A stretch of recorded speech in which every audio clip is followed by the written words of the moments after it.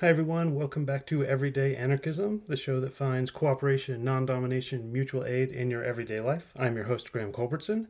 Got a fun conversation with Aris Politopoulos about video games, history, archaeology, education, anarchism. But first, a note on programming and scheduling. This was supposed to be an episode on Bakunin. That's the schedule. I'm hoping to have that out on the 1st of May. And then Anarchism 101 is going to take a break, hopefully just for the month of May, although I still hope to have a weekly episode coming out. But my ability to plan for the future has been compromised. I have been ill. My wife has been ill. Our dog has been ill, and our cat is terminally ill, and that has thrown everything off. Now I've got enough recorded and edited that I think I can keep a weekly schedule, but I cannot have the schedule that I thought I was going to have before all these setbacks came. So I will let you know when Anarchism 101 is back on track. Hopefully, the Bakunin episode May 1st, and then hopefully another Anarchism 101 on June 1st, but we will see. After the music, video games.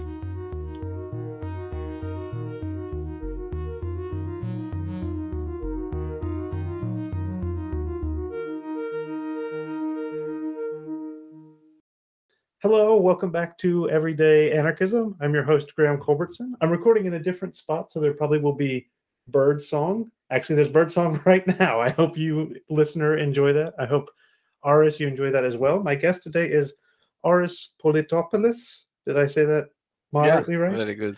Um, and I've actually already recorded an episode with Aris and some of his colleagues in the Black Trowel Collective on the Graeber Wingrove book, The Dawn of Everything.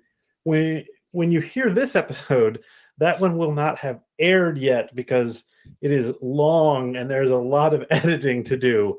But I got in touch with Aris because of his interest in anarchism and archaeology. And once I got to know him a little bit, I found out that he works on archaeology and video games. And as someone with a long-standing interest in video games, this just sounded fascinating. So I brought Aris back on the show for the first time, his first appearance, to talk a little bit about video games and archaeology and education as it relates to video games and history and all of this fascinating stuff. So Aris, thanks for coming on the show. No, thank you for having me again for the first time. I absolutely love the time traveling that's happening here. Yeah, it's this digital world is so confusing and things go out of order, right? So we're already there into it. So why don't you just start by telling us how you got into video games not how you got into video games. If you want to do that also. My parents got me an NES, a Nintendo system with Super Mario when I was like 6. That's how I got into video games. Yeah. But how did you get into them academically or personally? I mean, it's a combination in a way because, as you said, like I'm also just a big time gamer, right? My parents didn't get it for me; they got it for themselves back then. But they had bought a Sega Mega Drive when I was also like 5 or 6. And then, I was also there. So what can you do? The Mega Drive, that is a wow. Sorry, go ahead. You and I could just talk video games. It sounds like absolutely. But let's not do that for the listeners' sake. No, but so since then I've been a gamer. Right? I've been playing video games basically all my life. Points of my life spending unreasonable amounts of time in front of the PC, just cracking hours in World of Warcraft or whatever. So at some point during my PhD, I had this sort of idea that, I mean, I can be elaborate about it and nuanced, but it wasn't really nuanced. It really was, I spent so much time playing video games. And I also spent so much time in my office doing my PhD because it was the first or second year of my PhD. So what if I combine the two and then I can do more of both instead of having one cutting down time from the other? It was a very personal, sort of selfish thing in the beginning. And then it turned out that it actually works. It actually combines. I had Googled up a bit, see if anybody else had done it. Back then, it was a handful of people that were concerned with it. People like Andrew Reinhardt and Tara Copplestone and Sean Graham, just to name some of the most prominent names. But it was done like in the blog sphere, right? So it was either like MA students, PhD students who were like me, gamers, and they just wanted to do their passion. So I thought, hey, this is absolutely fantastic. Got in contact, started to talk with some people about it. And then I thought, all right, there is some merit into it, as in some merit being I'm having fun with it, which is the primary drive behind a lot of the stuff that we do that I'm going to talk about later. So we had this thing in Leiden here where I work, which was called the Archaeological Forum. And there, basically, it was an open forum where you could say, I have something to present. I need an hour to present it. It was once a month or something. So I found the guy who was organizing it, Angus, told him, hey, I have this crazy idea about video games. And he said, okay, I'm also a gamer, so go ahead and present it. And I presented it, and it was received very well. And then we got 2 more PhDs. Angus was a postdoc back then. We got Sheila and Krein. We got together and we said, hey, this is a really fun idea. Let's do something together with it. And that was in 2015. And since then, we've been doing tons of stuff really with it. And there are tons of stuff that we can do that we can talk about.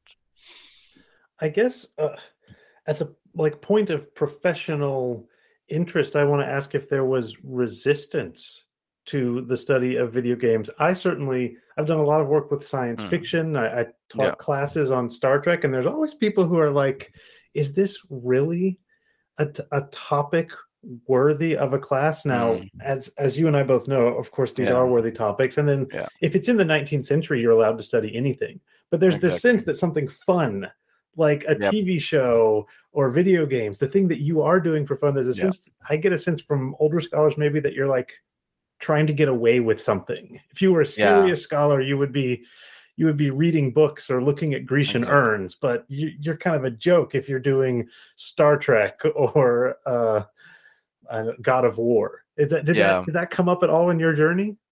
Yeah, very much so. It still comes up. I mean, in a way, actually, it's interesting that you bring that up because I'm currently working in a paper specifically about that topic, about fun. So we can talk about it when it comes out, hopefully somewhere later this year. But I'm very, in a weird way, also as a scholar, but as a person as well, I'm very interested in fun. And I think fun is, contrary to popular belief, fun should be and is, even if we don't acknowledge it, an academic endeavor in a way. We're straying away from the topic a bit, but we had a lot of resistance, especially in the beginning. So the first lectures that we gave, or that I gave, or that we gave as a group, I'm saying as a group, it's the Value Foundation. I'll talk about it in a bit. People thought it was quirky. Some people thought it was kind of cool. So in a way, people were letting us do it. So we had conference presentations in the CAA or whatever, or the EAA. And it had this weird feeling of we are creating a tiny corner, not only us, but other people, Megan Dennis and a bunch of other people who are doing this. But it's done as a quirky thing, right? It's not going to be the thing that's going to bring you the big grants. It's not going to be the thing that's going to be, you can't teach a full class on games. You can't do like a full-blown research on games. We had also a lot of laughs, not in a bad sense, but people thinking, yeah, that sounds fun. I'm not a gamer. It looks fun, whatever. And we even kind of optimistically had applied for a really big ERC grant back then, in like the European Research Council grant, which got rejected. But a lot of the feedback we got was around the fact that it's not super serious. So we tried to fix this, which we didn't. But we tried to fix this by doing a survey here at the faculty. And we basically surveyed students and staff members and said, all right, we're doing this thing with video games and archaeology. What do you think? Are you a gamer? Do you think there is merit in this connection? Do you think people learn from video games and stuff? And it turns out that people when answering the survey, they were very much more positive about it. They were like, yeah, I do see merit. And yes, it was something like 60% of the staff members were gamers. Right? So people hate to admit it in the professional setting, but when it's anonymous, then it wasn't the problem. So we had to fight this indeed, and we still have to fight it a lot. But yeah, it's clear that there is merit in it, whether people will fight it or not. Yeah, so tell you what, straying from the topic, now I just kind of want to talk about fun. I don't know if you know, but Graeber has an article about fun, yeah, in the Baffler, Exactly. and he uses Kropotkin. So I'll connect it. We haven't connected it to anarchism yet, so I'll connect it to anarchism, which is one of the things, and education. One of the things for me that I've had the most difficulty with in my teaching career is the idea that education isn't supposed to be fun. And if the sense that the students are having fun, you are doing something wrong, I guess, under the assumption that they're not learning. If you study Dewey or William James or any of these people, they say the only learning is engaged learning. And I think Kropotkin and Graeber are right. Nothing engages you like fun.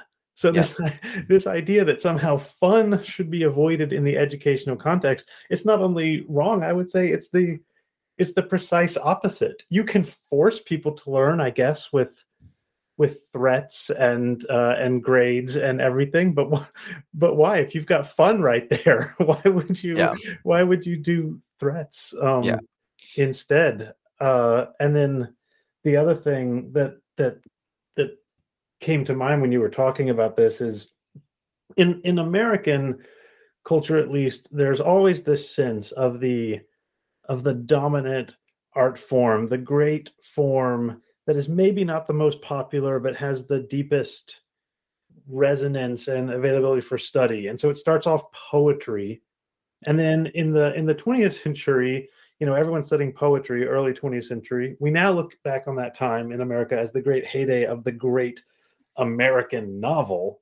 But when Hemingway and Faulkner and Fitzgerald were writing, people weren't writing dissertations on them. They were writing dissertations on poetry. And then the great heyday of the study of those people was the second half of the 20th century. But that's supposed to be the age of cinema. The 50s and 60s and 70s. It's the movies is where the American culture is dominant. And for maybe like 7 years with The Wire and Mad Men, it was TV, like literally 10 years. And I would not be surprised if in the not too distant future, someone is describing video games in the same way that the novels of Fitzgerald and Faulkner are described as the thing that if you study them, you will truly understand what 2022 was like. Do you think that's coming? I think in a way, so also I think it comes out from the thing that you're saying as well, that research is has started compressing things because we understand now that in fact, all different kinds of media can be studied as forms of expressions of the societies that produce them, right? It sounds a little bit like too obvious, but oftentimes we forget. It's a controversial claim that everything can be studied as an expression of society. How dare you study video games? It is controversial. Yeah, it can be controversial, but in a way, we do study cinema, and there are big film studies and stuff, and you can make profound claims based on movies and directors and whatnot. And so the time has started compressing in research as to the things that we can study. And if you're studying game studies, maybe it's not that much yet, but already in game studies, games as an art form is something that is considered very seriously and is being studied. And if you look into researchers like Mata Haggis, for example, he's talking about different forms of games where we do have video games purely as an art form, where fun, in this case, may not be a serious consideration, but it's purely for the artistic expression. So in a way, it is kind of happening. and I think it's going to happen much more. If you look into the classics of whatever would be considered as a classic, right? Nowadays, if you talk about BioShock, for example, you're not going to talk about, you can play the remastered version and yada yada, and it's actually really nice because I've been playing it. But you can talk about. I have to say, I've been playing BioShock Remastered version as well. Sorry, go ahead. So, but if you talk about BioShock, the reason that that you want to replay it is because it is a classic. It has something that has to do with the history of games. Even for more recent games, you want to play Dark Souls, not because for me, it is the best Dark Souls, but because it's a historic moment in the development of games. It started an entire genre. It marks a shift in how we tell stories within games. If you talk about older games, like if you want to talk about Ocarina of Time, right? If you want to talk about the first Prince of Persia, you can do media studies on them. It's called media archaeology, which is more of a media studies field than an archaeology. But in a way, you can even do you can study them as artifacts. And there are people who are doing it. John Aycock is a person like that, who's a computer scientist. And he tries to excavate code, right? He reverse engineers very old games from the 80s and tries to understand the thought process behind the development of these games by reverse engineering them. So all of this stuff are kind of happening in a way. And what I think is interesting is that it's exactly because this stuff are happening that we can showcase that there is one connection between games and the past, right? So we can study the past of games, and it has started becoming a true past already from the late 50s, 60s, and a lot of video games talk about the past. A lot of video games talk about history, have historical backgrounds or backdrops, have historical influences, and even the connection between, and that I always think is a very interesting thing. One of the oldest, not the oldest, but a really old, well-known game is called Hammurabi, or the Sumer game. It's from the 60s. You can find it online, the basic version from the 1974, if I remember correctly. So already from the 60s, we have a video game that is also historical because it deals with the city of Lagash and you playing as Hammurabi and whatnot. So both, in any way that you tackle it, there is a connection between video games and the past. And I think that is on its own very interesting and part of the reason that it makes it a worthwhile archaeological endeavor. That's all so interesting, Ars. I mean, I'm sort of overwhelmed with the amount of ground that we've already covered. I guess the next step for me, and you can tell me if there's another way you want to go instead of this, is, I was telling you recently that there was an article in The Atlantic where the question of what are we going to do now that kids are learning their history from video games instead of, I guess they thought people were learning their history from academic classes or history textbooks, but obviously people are learning history from Hollywood movies, from novels, from just misheard things. History is passed to us as this living thing in a way that is not the way that history is meant to be transmitted according to the official transmitters of history, which is to say history professors and history teachers, which I have been a high school history teacher. But now, people I guess now know Greek and Norse mythology from are those the Assassin games that are doing that? I'm blanking on.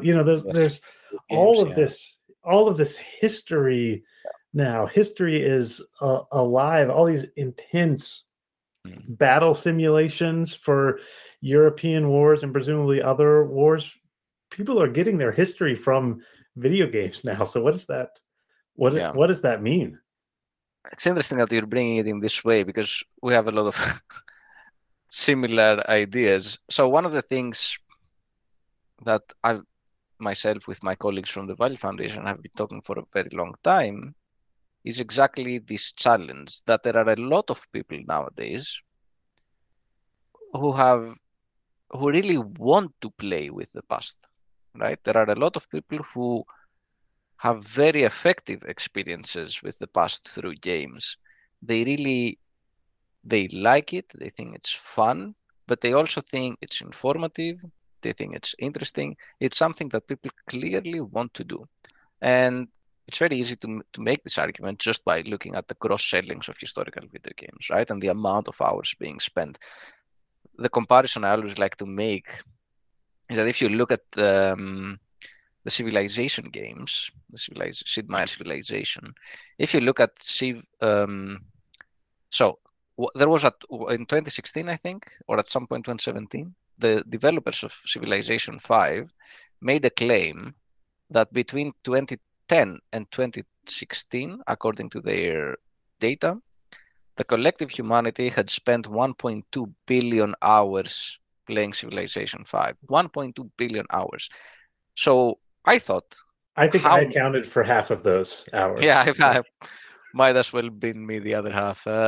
But I thought, okay, what does it mean, 1.2 billion hours? Because it's a fuck ton, and excuse me for my French, but it's a fuck ton of hours. There's no other way to put it. So if you quantify the amount of hours people have spent in the 6 largest heritage museums of the world, the Louvre and the National Museum of China and the Met and the Vatican Museum and the British Museum, the collective humanity has spent the same amount of time visiting these museums and playing Civilization 5. So only one game offers just such a giant experience of the past. And yet, as you pointed out, the problem is, or the challenge is, that a lot of these games are being made without any communication, with those who produce that knowledge. The historians, the archaeologists, the archivists, the anthropologists. And clearly they don't necessarily need them to sell, right? Because these games are commercial games. They have a primary motive, which is to make money. So clearly they don't need it. But that creates the problem that you're describing, that then these experiences with the past are limited, can be problematic. They have all sorts of issues of westernized views on the past and so on. But what I would say is that in this problem, we also have an opportunity. And that opportunity is that we need to understand that these products can be studied, and these products should be studied by us, the heritage experts, but it should be studied not as something to pedantically point out its flaws, but something that affects people, something that takes into account the human agents, something that takes into account the cultural context in which these games are made and the cultural context they refer to. And in the end, it can it can create this locus, right? These digital sort of playgrounds, which are the video games, they can create this locus where we can talk about the past into a much wider audience, an audience that is receptive and interested in it.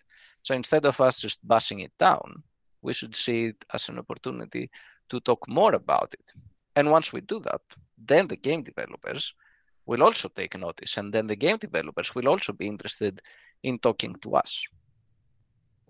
I love this vision, Aris. I mean, certainly in one sense, there's this sense that, it makes sense in a university classroom to play Civilization with students and then talk about, okay, what does it mean that Egypt and the United States start at the same time, and then Gandhi comes in with tanks and defeats both of them? That seems to me to be an interesting conversation you can have. Yeah, but that's exactly the thing. It's an interesting conversation to have because it makes you think about things.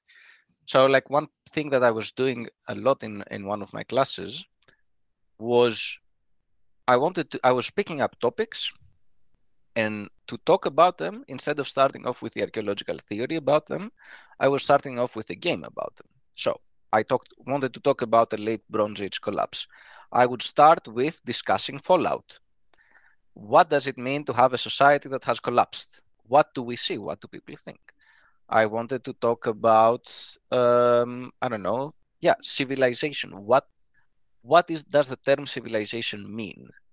All right, let's look at the game that is called Civilization. And it brings all these interesting points to discuss with.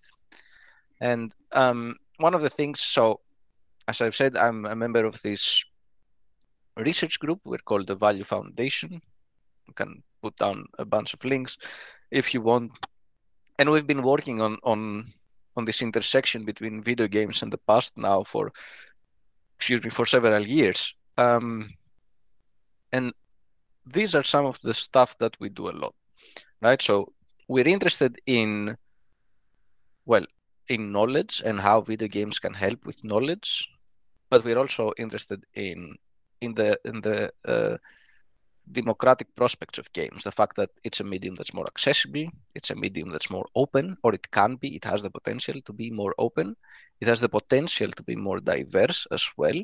And in the end, it creates a more accessible avenue. I'm not saying it's the ultimate accessibility medium because there are a lot of issues there as well, but it does offer an opportunity. And so we try to bridge that gap that we were talking about between game developers and us and the archaeologists and the historians, right?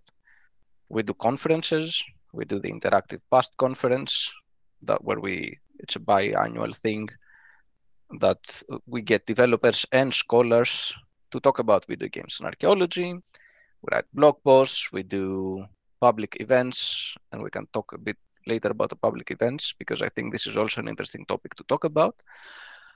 But we also do streaming. So for years now, we've been having this Twitch channel where we just literally sit and play games and talk about them and talk about their connection with the past. And we bring in guests or we bring in friends and talk about, let's say, historical agency and Assassin's Creed. And we were lucky enough to get a small grant for it about a year ago. So we developed it into a bigger project. It's called the Streaming the Past. And we hired 3 student assistants that have weekly series. So there is a historian, there is an archaeologist, there is a student of political sciences, and they all have their own series, and they play games and talk about the past. And then that happens 3 days a week, and then I stream 1 day a week, or one of my colleagues from Values stream 1 day a week. And so, I mean, even whenever this podcast is going to air, there will likely be a stream talking about video games in the past. And this is a way to do it. This is a way of showing that, yeah, we are engaged we talk about this, and there is value in talking about this, and there's so many things you can talk about. I've been streaming now for 5 odd years, and there are still so many games that we haven't covered. And streaming is a full-time job if you want to do it properly, and I have a job, so I can't also stream. But I use this in my classroom as well. I often tell them, hey, instead of having a weekly assignment, come watch my stream, and then next time we talk about it in the classroom and tell me what you thought, right? Yeah, and it seems like you could assign them to stream as well, or give that as an option. There's so many options. I mean, you're really blowing my mind here, Ars. I can say I haven't had much of an opportunity to have games in the classroom.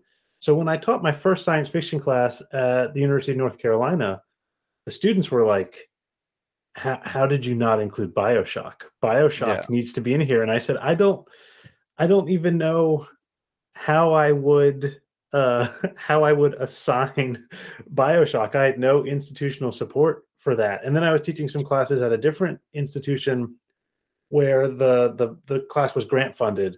And the person who gave me the grant was like, and I would love to see video games in this as well. And so, of course, I went to the technology people and I was like, we've got money. Can we get video games in the students' hands? And they said, we don't know how to do that. Like, we don't know how to, like, if you say, hey, I need this book, they're like, it'll be there tomorrow. But if you say, I need BioShock, that's people don't know how to do that. But I'm hearing that you've developed some ways, to make this happen. I mean, with my colleague Angus, who is an assistant professor at the Digital Humanities, and Sibyl, who is Sibyl Lames is a professor of new media, we've developed So we thought, okay, maybe in the standard curriculum, some things can be a little bit more difficult. But here in Leiden, we have, it's called the Honors College. And the Honors College is for like students who want to take extra courses and whatnot. And as part of our project, the Past at Play Lab, we decided to develop a class. We call it very similarly the Past at Play class. And we said, hey, what is the budget for this course? Because we need material. And what did we do? We said the class revolves around obviously past and play and games. So we bought with the available funding, and it does require some funding, at least in the beginning. We got 18 Steam accounts, and we put games in them. And now it's a return investment because we don't have to buy these games anymore. We just have them there now. Every year we can use the funding for other stuff. But the course is structured around these 7 games that are in the Steam account. So every week we have a topic. We talk about post-colonialism. We talk about intersectionality and queer archaeology. We talk about all sorts of like fun based on Graeber's paper, as you said earlier. We have all these topics, and then associated with it is a video game. And the task is for students just to play one game a week and write a vignette about it, write an experiential sort of journal entry about their experience playing that game and how they think it fits with the topic of the week. And it's very reflective. And then we sit in the classroom. The first hour we talk about their experiences and whatnot. And the second hour we just play the game. A student comes up, plays the game. Everybody else sits back, just watches them, and we have a conversation, like a stream, but then for a class, about that specific thing. So there are many, it creates just so many opportunities when you try to use video games. And it is true that it can be, at least initially, a bit demanding on the, not every student has a computer that can play games, right? And you need to create accessibility avenues. You need to ask your university to at least allow some PCs for students to play these games. There are some logistics around it. But the opportunities are so many that I think it's worth trying to work with such logistics.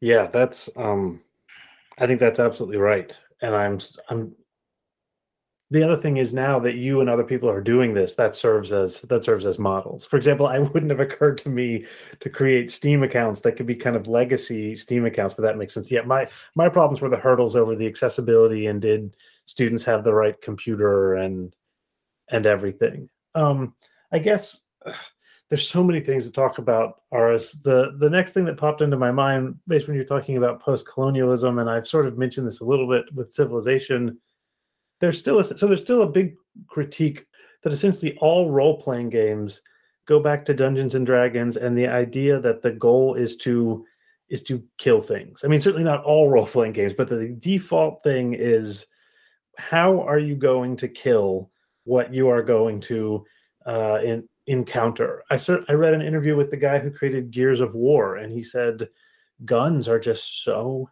easy to build games around. He's like, I want to design games around things besides guns, but just the way technology works, it's so easy to have a gun that shoots. And of course, the entire genre of whether you're talking about the like heroic explorer in Assassin's Creed or God of War or whatever, or Devil May Cry, who's fighting his way through dungeons, or even worse, the Civilization series, where it's like, look, you are God, you have all information perfectly accessible, and your only mission is to destroy the entire world. Or I guess you can do diplomacy, but that's just a different form of it's a different form of hegemony, and it's also not the game clearly doesn't want you to play it that way.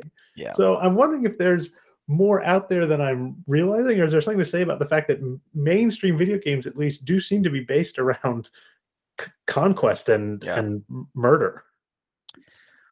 I think there are two paths to this discussion. One is talking about the big games, the Civilizations and the Assassin's Creed and whatnot. And it is true that these games, I mean, so far it might sound like I'm sort of over-valorizing games. But I'm not arguing that games are perfect. Way far from it, in fact. And as you say, a lot of these, especially the big games, tend to have this relatively violent approach to the past. So Assassin's Creed, for example, which is praised very often for its authenticity and how beautiful things look, and they look stunning. If you play Assassin's Creed Odyssey, I went to Delphi in Greece and took pictures of some of the ruins at Delphi and then juxtaposed them with the same places in the game, and they look the same. I've published this. We published this with Angus and Chila and some other people. It's stunning. I'll jump in here and say, as an Americanist, the one that's set in the colonial, that's set during the Revolutionary War, it is superbly done. Like as an Americanist, I was very impressed with how well they had created this environment. Yeah. Right. So that's my, like, I would go as far as to say the currently best 3D environment of classical Athens comes from Assassin's Creed Odyssey. That's my hot take right here. But the only way in Assassin's Creed to interact with history is through violence, is through killing people. And you never kill the big names. You're not going to kill the historical figures that have names. You're only going to kill the nameless, the NPCs, right? And nowadays they've included the Discovery Tour, which is this literally a tour around the graphics of the game. But it is not a game, it's a tour. So what Assassin's Creed does is makes you be this sort of violent tourist in the past, that you go about just killing people and enjoying the scenery, which is not very nice. And the same goes for, as you said, Civilization. The way that the game sees itself is very teleological. It's very linear. There's only one path to progress. And this progress is extremely euphemistic. It always goes positively for the civilization that's winning. There's only good things to be had from the future, in a way, from the past future, I guess, which is it's an extremely Western view of history.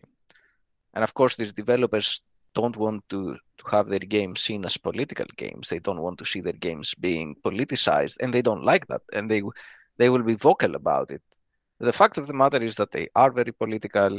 They have a lot of problems. When we talk about Civilization and colonialism, it has tons of problems. And even though the newer installments have fixed some of these issues, it's still highly problematic because its core perspective is problematic. Now, at the same time, people love the game, and still it sells 20, 30 million copies, and still people play hundreds, if not thousands of hours on per individual playing Civilization 6.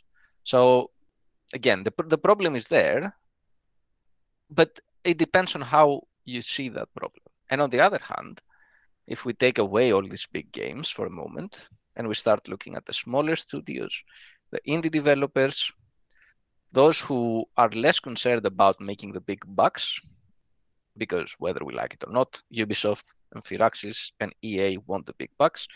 The smaller studios who have more passion, they are also more interested in making something that is either more authentic or prettier, or something that's closer, more diverse, more inclusive. And so we have some amazing examples. One of them is Never Alone. I don't know if you've seen Never Alone. I haven't played it, but I've heard of it. It is a beautiful game, made by the I don't want to misquote this, so I'm gonna have to look it up a quick moment. So it was made by the Cook Inlet Tribal Council, which is the tribal council of people in Alaska, in collaboration with a gaming company called Eli Media, and it is based on the indigenous people's oral histories and traditions and ideas. And so it was basically made as a way to preserve these oral traditions and pass them down to a younger generation that might have been a bit less interested in learning them. But in the end, it became a global success. It sold millions, right? I think it's currently the best example of a heritage game made by indigenous people on how to do this. It's just magnificent. If anybody hasn't played it, you should absolutely play it. It also has co-op. It's just it's a traditional Inupiaq tale, and there are indigenous people in the game talking about it. And there are many other examples like this. Indigenous people from Mexico, for example, or people from West Asia. In 2018, we made an exhibition in Amsterdam with the Value Foundation. It was called the Culture Arcade. It took place at the Prince Claus van Gallery. And it was an open exhibition. It was free for everyone to go in. And we had 14 games from around the world, from North Africa, from Australia, from Alaska, from Mexico, from Arabia, from Brazil, and all of them had something to do with the heritage of these places, the heritage of the indigenous people of these places. And there were so many games that we had to exclude because we only had limited space, right? But there is just so much out there that is admittedly a bit harder to follow because there's such a big game production. But because there is also such a big game production, there are so many gems to find and for people to play with. And interestingly, because you talked about guns, this might stray a tiny bit, but one of the things that we talk about in this course, the Past at Play class, is also about, we talk about queer games. So there was this developer called Robert Young, who made a game called the Tea Room. He made this game called the Tea Room, which is it's a free game. You can look it up. It's banned on Twitch. It's a free historical public bathroom simulator, and it's about 60s and the oppression of gay men who had to go into bathrooms, and the police trying to snatch them out, basically. And in this game, instead of a penis, the men have guns. Basically, the game is literally you have to suck another dude's gun. And he made this whole claim because he says, I want to make a game about the oppression that gay men had in the 60s, and I can't put it on Steam because I want to show penises. But there is no problem, apparently, showing guns. So there, I'm going to put a gun in it, which tackles all these issues at the same time, right? Queer games are such a big and beautiful field. It's a lot to do. But all of these things goes to show that there is such a vast field of games that can be inclusive, that can be diverse, that can be vocal about minorities, about indigenous peoples, and so on. That it's worth exploring and it's worth doing more with it. Yeah. Okay, there's so much there, Aris. There's so many more games I have to play now, and I'll just have to tell my family, this I have to. I have no choice. Yeah. It's for work. Yes, it's for work. We're running out of time, so I guess this is the point where I just say, what do you feel like that we need to cover before we go? And I'll say, let's keep this conversation going. This doesn't need to be the last time you and I talk video games on this podcast. So this isn't the final word, but what should people know as they want to understand how to think about video games as a way into the past and as a topic of academic study? Yeah, well, I think we should absolutely talk more about it at other times. Also, because now that the conversation is a bit general, we can also talk about more specifics. And I think that's one of the beauty of these things, that there are just so many things to talk about. And there are also a lot of problems. And yeah, we can talk about it's interesting, right? Because I am a gamer and you're a gamer, and we can, in a way, we're nerding out. And people listening to this podcast might be at point, and I understand this, and I apologize to all the listeners that at times this can be a bit dense, right? I have all this information in my head, you have all this information in your head, and we're just spewing out names and saying blah, all these games. And it's very hard to follow. And I had this issue with my students as well, because when you teach in a classroom of 100 students, not all 100 of them are gamers. So as popular as video games are, it is not this all-encompassing thing that everybody can associate with.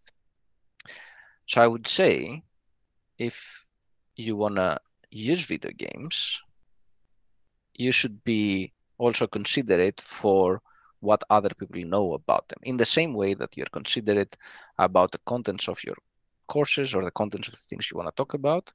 For education, you should be considerate about what other people want to about what other people know and how you spark their interest for the thing that you want to use, because they do offer all these opportunities, but we need to make these opportunities accessible as well. As much as video games is already an accessible medium, you need to make the space accessible as well. One of the things we do with the Value Foundation is that we do a lot of public events, public outreach events.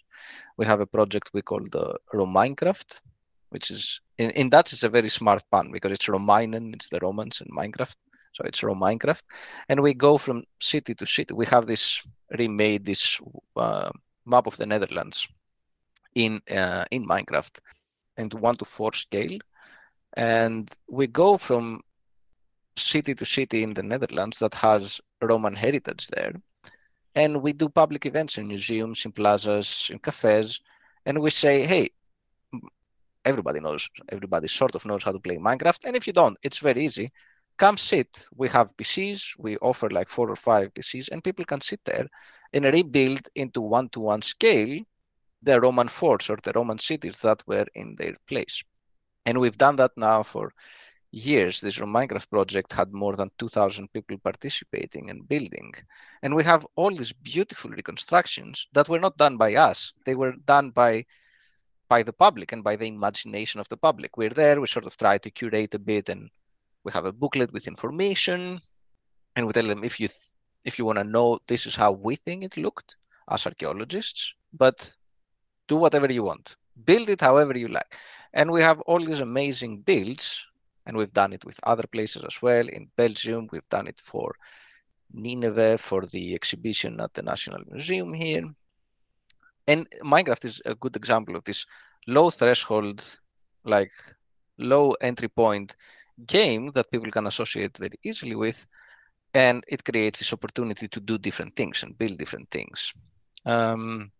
So it's also, not only we talked a lot about the classroom and we talked a lot about a bit higher up in the gamers, but it's also something that you can do for heritage outreach, and you can use games to literally just go out there, ask people to play and have conversations with them. It's a very practical thing, and it's a very social thing.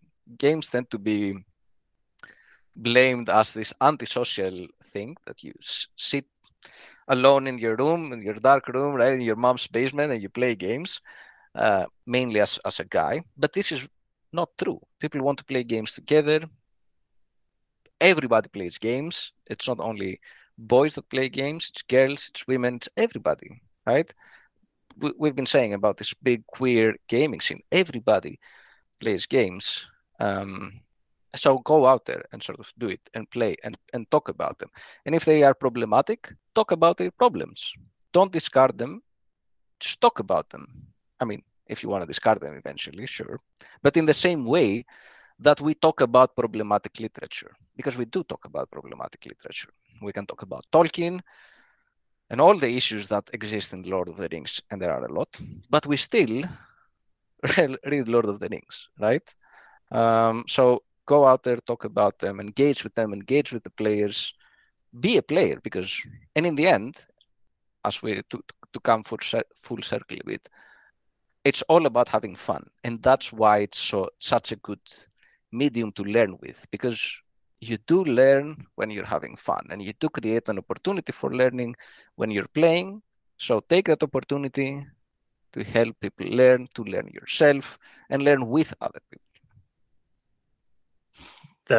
That was perfect. Thank you so much for I just loved your focus on inclusion all the way through here, because I think you're right. There's or maybe I brought this up. There's a way that if you're not doing video games, you're doing something exclusive, and you're excluding a large number of people, and you're excluding a key cultural place.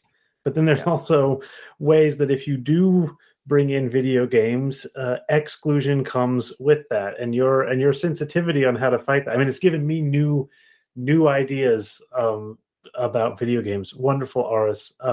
Last question: what are you playing right now? Well, I am obviously playing Elden Ring. Yes, because I'm a big From Software Dark Souls fan, and this, I have to say, another just hot take to close this off, but I think Elden Ring is, if not the best, definitely one of the best games that have ever been made.